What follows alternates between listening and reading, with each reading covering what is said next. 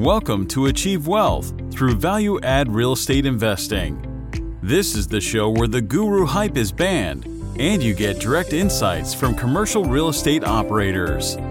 If you're a passive investor, this show can help you better understand investment opportunities. And if you're an active investor, the lessons from each episode can help you to become more effective in your own deals. Now, here's your host, investor and author, James Kandasamy. Hi, this is James Kandasamy. Thank you for listening to this podcast. I appreciate you. I know I provide a lot of value through this podcast, and I want you to share it with your friends, with your families, and anybody else that you know that kind of benefit from listening to this kind of content. Go and share it through Facebook, through LinkedIn, through Twitter, through Instagram, or any other channels that you want to share it, because sharing is caring. Thank you. Let's go on with the show. Audience and listeners, this is James Kandasamy from Achieve Wealth Through Value-Add Real Estate Investing podcast. Today, I have Matt Fairclough, who's pretty famous and popular in Bigger Pockets, I would say, right? So I got to know him maybe 5-6 years ago when he was pretty active in Bigger Pockets. I presume he's still pretty active right now, right? Hey, Matt, why not you say hi to all the audience and listeners? Hey, James, thanks for having me. Great to be here. Yeah, that's good. I'm happy to have you here. I think you recently, I don't know whether recent or not, maybe 1 or 2 years ago, Raising Private Capital book, right? How recent is that? It was about 2.5 years old. Years. The book came out in August of 2018, but it's still valid. And the book it's called Raising Private Capital, and it is geared towards subtitle building your real estate empire with other people's money. But it's really geared toward the concept that everybody knows people with money. And the book tells you how to go out and find the money, how to structure deals with people with money, and how to exit from people with money and pitfalls that you could do. And it's chock full of personal stories from me. And that. So yeah, I'm super proud of it and excited by it. Okay. Yeah, we're gonna go deep into that book in a short while. But why not you introduce yourself to our audience? Sure. No problem. Thank you, James. So I got started in real estate in 2002, I think, when my girlfriend, now wife, gave me Rich Dad, Poor Dad, just like many other people, that little purple book changed a lot of people's lives. Right. So it got me full-time into real estate as an investor. And but before that, I bought a rental property that I lived in and had two of my buddies live with me. And since then, it just turned my head to the power of real estate. And over time, I started to acquire more. I quit my day job, and my wife and I figured out how to live off of her income only while I built our rental company. And since then, we got through the 2008 recession, did a ton of fix and flips. Had some wins, had some losses, had some ups, had some downs, but really focused a lot of our drive on residential housing. We've always been primarily a residential housing provider. And the mantra for our company is to transform lives through real estate, because we believe that real estate really benefits so many people, whether they be investors, employees, or tenants. And so that's the mantra for our company, to transform lives through real estate. And we're really committed to just do what we do and make properties better, make investments better for people, giving people an alternative place to invest, while we go out and make a difference in our communities and stuff like that. So we're for profit, but we're for profit with a very big conscience. On that. So that's a bit about us. Got it. It was very interesting because I want to go a bit more detail into your life in the beginning, because usually I'm just trying to connect your business and your passion for helping changing communities. So was there anything in your upbringing or something that was an aha moment for you that aligns you more towards this, hey, I want to improve people's life? Yeah, I mean, it's good. Thanks for bringing that up. So I started out my life, I'm adopted, right? And so, but I've always known that I was, and I was only 2 months old when my birth parents my adopted parents got me.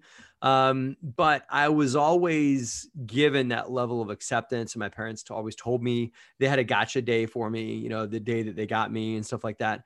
And I remember them. Yeah, I've always remembered being okay with it and approaching the world with love around it. Even something that was supposed to be a scar that I had, and something that other people that I know that are adopted have had a hard time dealing with, that accepting that fact. It's something that I've, you know, always been okay with. And it's caused me to see that there's plenty of love to give in the world, and there's plenty of love to receive in the world, and there's plenty of acceptance. And so it taught me that's the first lesson. But, and also when I got older, my parents allowed me to begin the search for my birth family. And so I searched for my birth family, and I found my birth father. He denied contact. He still lives in North Carolina and has denied contact from me. And it's okay, you know, because I did what I could do. I reached my side. And then we found my birth mother, and we made contact. We became friends.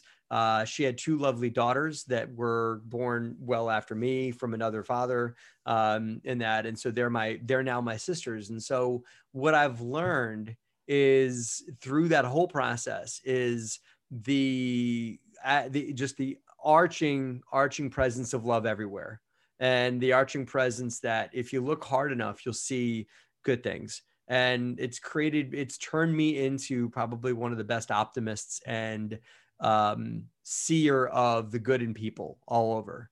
And so that's taught me a passion for humans through the whole thing, about just through seeing love in things and seeing the good news that comes out when you look and you seek and you think positively about things and stuff like that. So that's my adoption story really created this, desire to help spread good things to others, and to see the good in other people too. And so I attributed that and a few really good books that I read when I was an early teenager that my mother got me programmed into, and it really helped me get programmed into my faith and my belief in higher power, and that bring all that forward. And I met my wife, who she has her master's in social work. And she has always wanted to make a difference in the world, has always wanted to make a great impact on people. And so her and I together are very passionate about making a difference in people's lives. And so we felt a long time ago that real estate was a great way to do that. While you also make a good living, you can also make a really positive effect on the way that people live, and really affect their lives at the core through a company that has integrity. Yeah, it's a very touching story. So I appreciate you sharing with us. Usually I go into that level of detail at the end, but I really want to catch that because, I see people with passion of helping others. They, usually there's some connections, based on their life. And I mean, even for me, we love helping our community. We love helping other people. We just launched our 501c3 nonprofit. Awesome. Where we help orphan kids, get education. Right now we have like 330 kids right now, which we are paying on monthly basis, and they're getting education. This is like in India, Africa, and Mexico. And we have great. Yeah, absolutely. I mean, it's just so surprising, right? We can do this because we have real estate with us. Yes. Right. So you can do that. And you know what, James, because you have real estate with you, you could go, let's just pretend there's not COVID for a minute. Yeah. You could go to Africa and spend a week or two, bring your laptop with you, and spend a week or two actually facilitating and teaching. And being with those children and showing them compassion and showing them humanity. Now I get, because of COVID might be hard to do. So right now, maybe just education and money will help. But what's great about real estate that I love the most is real estate gives us our time, right? And I can still make money, but not trade those hours exactly for the dollars that I make. I might work very hard and create a cash flow stream, but I don't have to work. I still have to work to maintain it, but I don't have to put in the amount of hours in compensation for the dollars I get back from the cash stream. Correct. So, and that enables you to really make a difference and do what matters in life. Yeah, absolutely. Right. I mean, when I was working W2, it's super hard for me to really go and do this kind of things, because I don't know, for W2, your pay is just enough for everything, right? And, real estate, do give us a business income. We have to have I do have a much better income than my W-2, but if I don't know, it's very hard for me to imagine that doing this, doing W-2. And on top of that, we also contribute a lot to our community. All our community has mini libraries.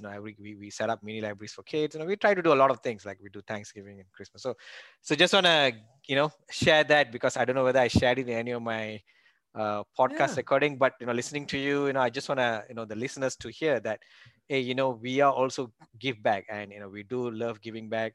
Matt, this is the first time I'm meeting him, just for audience to know, but I know him for a long time because he used to do a lot of educational stuff through Bigger Pockets, right? And I really appreciate it because you give back, right? So, and I met a lot of people in meetup or conferences where they come and walk to me. They say, James, your podcast is so good. We learn so much, and I just feel happy. We are doing this out of love. We are not selling anything, right? So, and we're going to be sharing all kind of knowledge, right? So I just hope that we inspire someone out there to take some action in their life, and make a difference, and probably do a charity work too, right? Which is a difference in life, right? So and I mean, and that's what it is, and that's it's good to inspire others and teach others. And also for me, and that's another reason why I did YouTube. Why I do YouTube and why I contribute to Bigger Pockets is to try and show people how to not do what I did when I first got started, so that they can hit success faster. Because I wish there was, YouTube and Bigger Pockets when I first got started. There wasn't, in that, but there is now, and I can at least help others get to their goals faster by teaching them, because I've been doing this for 15 years and I've bumped into a lot of walls before I hit real success. And that's something I'm grateful to say that I can share. That's probably the healing of the scar, is I can, hey, don't do that. This is how I lost a bunch of money, and this is how I got money stolen from me. And don't do these things, because I did it, and I don't want to see you do that. So there's a certain give back and helping elevate the real estate investor game for others in sharing too. Yeah. I started 7 years ago, and Bigger Pockets was very instrumental in my life. I used to listen to all the podcasts. The first 150 podcasts is the best, I would say. I didn't hear after that. After that, I started, doing my own thing. It was too busy, right? But you can definitely learn a lot of things with all that podcast. There's so much of details, tips, and tricks that are shared by everyone. I used a lot of tricks from there, and I'm super proud that I was able to hear and listen, right? Where else are you going to get that kind of knowledge, right? So let's go back to your business. So you are focusing on which market? So we're focusing on we're in Lexington, Kentucky, of all places, and I love Lexington. And we are in the Piedmont Triad of North Carolina. We have one deal in Fayetteville, North Carolina, and we have a few properties in Pennsylvania. And we got started in New Jersey. And so that's why we did singles, doubles, triples to get started. And so that was where our portfolio was for the many, many years in New Jersey of, single families, small multis. And so we scaled up out of those properties, and we're just in the middle of selling the last round of those properties that we owned when we first got started, in that. So our bigger multis are in Pennsylvania, Kentucky, North Carolina. Got it. Yeah, I'm selling my last single family as well. God bless. It's a good schoolroom. It's a good lesson in all that. Absolutely. You learn so much from single family that, I don't know, sometimes it's very hard to just go direct to multifamily. I know some people do it, but I think it's just, luck, right? So well, I believe that there's two ways to get into multifamily. You either need, and I don't believe personally, and this is just between me, and you disagree, but and a lot of the gurus that want you to pay them $10,000 for the secrets of real estate will disagree with me. But I don't believe that you can walk into real estate investing and go and buy a 100, 200 unit apartment building all by yourself, right? So not going to happen. The gurus would love for you to believe that, and they will charge you 10, 15, 20, 30 grand so they can teach you how to do it. But it's going to be very hard to do. The two ways that I know of to get involved in real estate are to scale small, as you and I did, to start singles, doubles, triples, and scale up fast through that. Learn the ropes, get into deals that are super entry level you can get in, and get the battle scars and get the wins, and get the successes and get down the business processes and the procedures, and then very quickly scale it up. I tell people sometimes, hey man, double your portfolio every time you do a deal. It doesn't sound like much, but guess what? You do a 2-unit, then you do a 4, then you take the 4 and do an 8, then you do a 16, you do a 32, it scales up quick. The other way you can do it is to come and join someone's team that's already successful in multifamily and eventually spur off and do your own thing, but to learn the ropes underneath a way larger umbrella. Now, a lot of people don't want to do that, but there are plenty of opportunities to take people that have been doing this for a while, like you and I have, and to find a way to add value. To say, hey, James, I see you're in Austin and San Antonio. Well, how about this deal in Houston that I found? Or how about this deal in Dallas? And it's an off the market deal. I farmed it myself. All you got to do is help me fund it and put in the asset management team and we can do it together. You maybe would consider doing that deal, Yeah. I mean, if you won't do it, maybe they can call me, but, absolutely. But that if you can find a way to add value to someone's way larger multifamily outfit, it's a good way to get into the game too. We decided to do it through scaling up, and others have done it through getting involved in teams, but those are the only 2 ways that I know of to get active in the space and to be successful at it. Yeah, you do not want to skip the elementary school and go direct to college, right? You may people want to do that though. People want to just buy the way into college. We can do it. You can do it during market, peak, right? Market's always going up, right? So you really, sometimes you don't. It is always going up, right? For the past 10 years, 10 years, yes, but it does come down too. When it comes down, like right now during COVID, right? You have to figure out how do you, do a resident retention. How do you collect money, right? And that are the things that you don't learn when the market is going up. You're just hoping that your property management company or third party is going to do it and just ride it through, right? But had I not gotten started in small real estate, I would not then have. We did very well during last year in 2020, but I think that a lot of it had to do with that I had the experience on smaller real estate. So I knew collection. I knew how to collect rent, and I knew strategies to get tenants that were financial hardship, the help that they needed.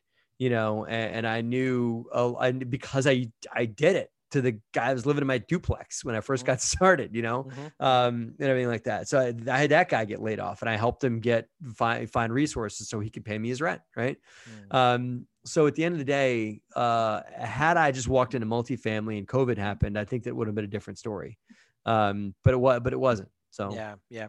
I'd be surprised on how many, sponsors or operators have never even read a lease, right? They do not know what's the lease. What are the conditions, right? The property manager does that, right? James, I just rely on the property manager to give me their lease. I know. Right. But that are the strategies you need. When the government said we're going to keep people in the house, then now you have to go back to your lease terms and figure out, right? Our lease doesn't let you do that. Correct. So it's interesting to to learn to go from ground up to multifamily, and you and I are the examples of how we have grown that much, right? So let's go into a bit more detail about how do you select your deals nowadays, right? I mean, do you agree deals are harder to find? I do, but I also find there's plenty of deals to be done. The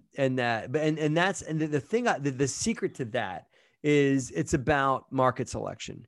That if you and I walked out and said, okay, Matt and James, here's the deal. And you and I are partnered up and we're going to say, we're going to buy real estate in any 50 state in the union. And it's got to be between, 50 and 200 units. It's going to pay me a really good acquisition fee.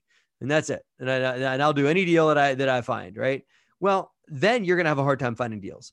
But if you drill into a market and you say, okay, James, guess what? I'm going to shop Columbia, South Carolina. And I'm going to drill in and I'm going to get to know every broker in Columbia. And I'm going to get to know all the owners and all the property managers. And I'm going to become an expert on that market, as you have done in San Antonio and Austin. You probably could You probably say, hey, James, if I said, hey, James, list out the 10 top brokers in San Antonio, you could say, okay, sure. Here we go. Here in alphabetical order. Here they are, and I could probably do the same in North Carolina. Right. Because it is about drilling into specific markets, and people that tell me it's hard to find deals forget that, Robert Kiyosaki says to get one good deal, you got to look at 100, and I think the people that have forgotten that have said, okay, well, I've looked at 5 deals and they're all overpriced and they're all crap. Well, look at the other 95 and then let me know. Okay. You got to keep digging in and keep talking to more brokers and keep, and brokers aren't taking you seriously. It's probably because you haven't met them face to face, or because you haven't done enough Zoom calls with them, or sent them a nice gift, or send them a bouquet of flowers for taking your phone call last week, or whatever it is. You got to get noticed by these folks. And then there are plenty of good deals out there. There are still tired owners. There are still value add deals to be done. We're bidding a value add deal right now, but my team, today's January the 27th. My team has looked at like 20 deals so far. I think it's 17 to 20 deals in the last 27 days of January. We've underwritten that many deals, right? That's what you got to do to get good deals. So people that are telling me, oh, I don't get any good deals. Yeah. Well, how many have you looked at? Oh, I looked at 2. Yeah. Like, well, they're both really bad. There's somebody else who's looking at 98 others, right? And they are going to get one deal, right? So right. I don't believe that there are no good deals to be had. You got to look at that. Just means you got to, cast your net a little deeper, and maybe go deeper into the market that you want to be in, and maybe don't shop 15 markets, shop 1 or 2. Yeah, that's a really good tip. I mean, essentially you're saying that, they are people who are looking at deals, but you're not working harder than everybody. There's a guy who's going to get a deal, right? Because the guy who got it, he probably worked really hard, right? So I was at this is pre-COVID, but I was at a networking event, and I met 2 people. I said, well, to the first, but they're like, I can't find any deals. I was like, okay, where are you shopping? And the guy said, I'm shopping 22 markets right now.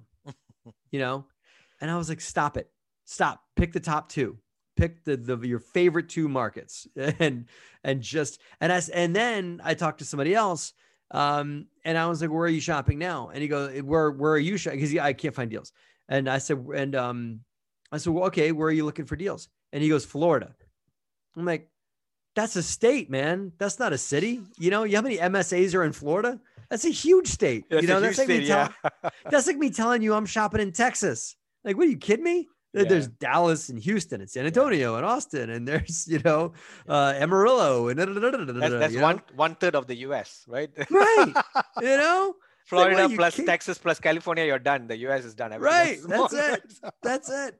So I just said, you can't go too wide on market, because Florida is also Tampa and Jacksonville and, Pensacola and Miami and Orlando. And, there's a bunch of MSAs and that. So pick 2 of those MSAs. You notice I said we're in Lexington, Kentucky. We're not in Louisville. We're in Lexington. And those 2 cities are 45 minutes apart.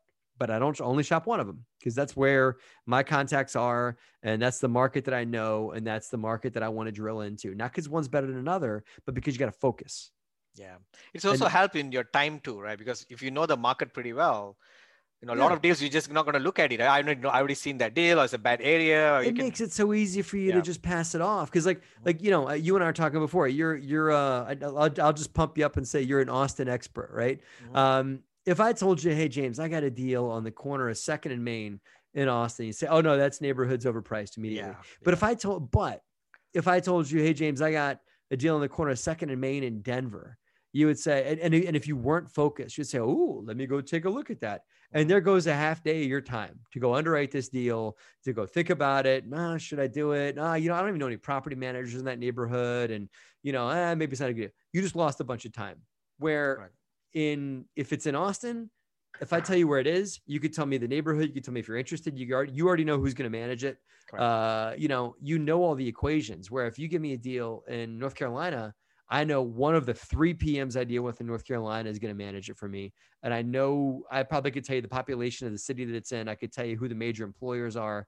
Not because we're awesome, but because we're focused, And the result of this is I'm going out to Kentucky with my acquisition manager next week. He's looking at 10 apartment buildings when we're out there, right? Just plenty of deals to be done, but that's only because we're focused, It's not because we're great. It's because we're focused. Yeah, yeah, So absolutely, absolutely. Focus, yeah. like for us, we are just focusing on our own backyard. Now, there's no real need to Yeah. go anywhere else. You're And people, blessed, man. I got to get on an airplane to go look at my stuff, you know? oh yeah, you are in Pennsylvania, right? Yeah. And you're buying in And it's cold Kentucky. here too. You're warm. It's all warm where you are. We have a beautiful weather here today in Austin. I So. know. God bless you. I married a very, very Italian girl from New Jersey that wanted to live no more than 20 minutes from her mama. So that's why I'm in Oh. Pennsylvania. And I love it here. I love I love the Northeast. There's a certain attitude to the Northeast that you don't get in Texas. But, Yeah. It's different. It's different. Okay. So when you look at a deal, what do you, I mean, I'm sure you do some kind of quick sniff test, right? So can we go through, do you do a quick sniff test on, Sure. yeah. Yeah. You know what's funny, and this is like this is so basic. It's slightly embarrassing even to tell you, James. But I look at here's my few sniff tests, right?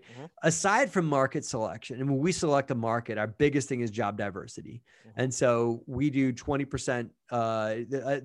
There can be no one economic sector that is driving more than 20% of the jobs. So if it's more than 20% oil and gas or 20% healthcare or 20% education, we're out, right? So that's my sniff test right there on new market. On new market. Okay. Yes. Now you approach me with a deal. If it's less than say 50 units, I'll probably pass just because it's very hard to manage something. But we're looking at a 32 unit only because it's across the street from 166 that I own. So I want to buy it and bolt it on to that, right. So that's an example. So sometimes we will say no on size. Most of the time we say no on size. The biggest sniff test that I do when I look at a deal is this is the bigger pockets 1% rule, man. We use that, that if you say, okay, Matt, I got a deal and it's going to rent for $1,500 a unit, once we've renovated, and we're going to pay $120,000 a door. Off the sniff, that looks like a good deal to me, right? Because the 1% rule of if I'm paying $120,000 a door, including CapEx, including reno, like all in cost, right?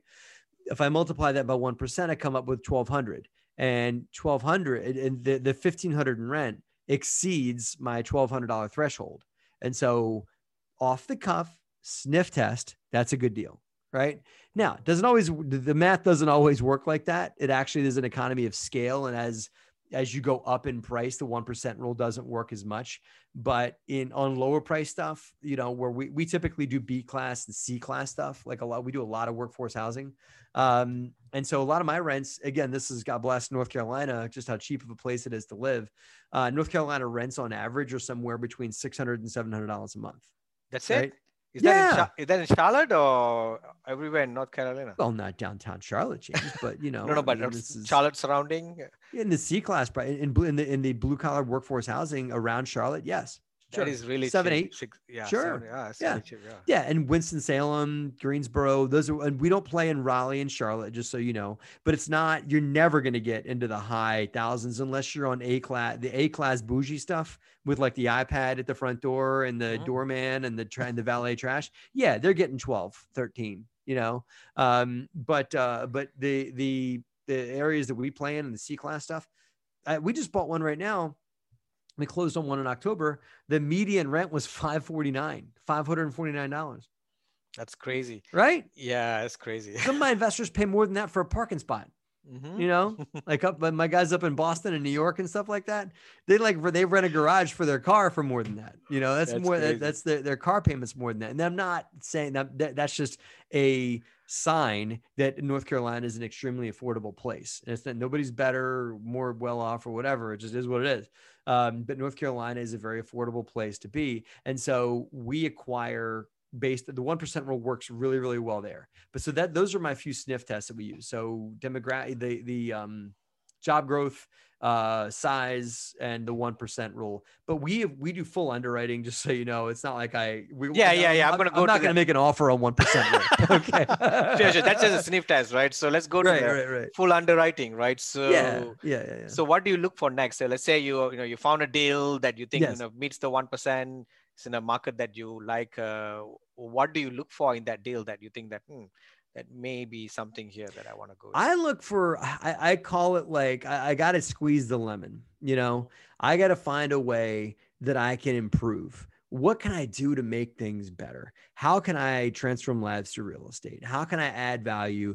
And, obviously I'm not doing it as a not-for-profit. How can I do something that the tenants are going to be willing to pay us more for if I do something for them? So, if I upgrade their appliances, I don't have to move everybody out, because I don't believe in that. I don't believe in doing full gut renovations of apartments and tossing tenants out of their places so that I can, dump 10 grand into their apartment and jack the rents by $400. That's normally not what we do. Right.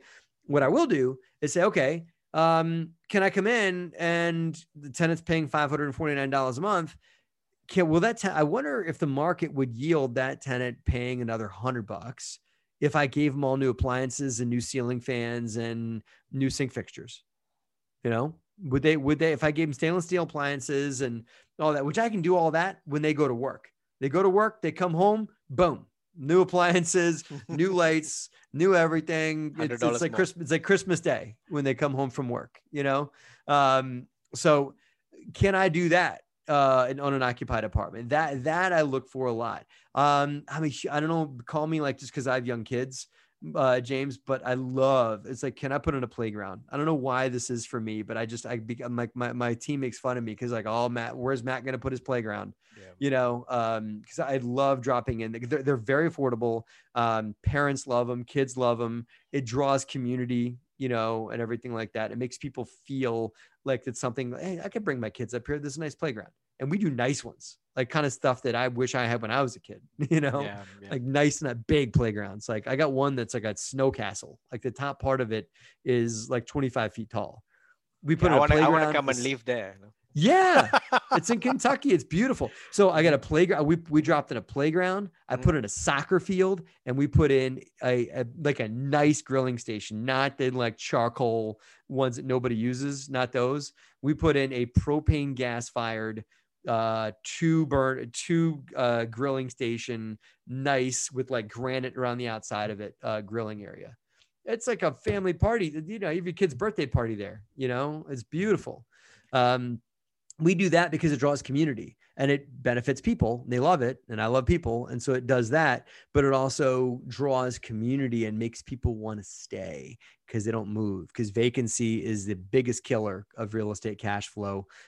It's not anything else. It's not, real estate taxes or whatever. It is vacancy. And if you can diminish vacancy in your properties by making people want to stick to your property and stay there, then by giving them new appliances and a playground and a bunch of other amenities that they would like and treating them with respect, then they'll stay longer. And that's a great way to make cash flow.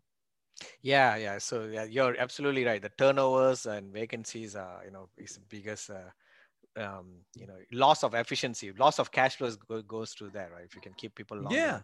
Yeah.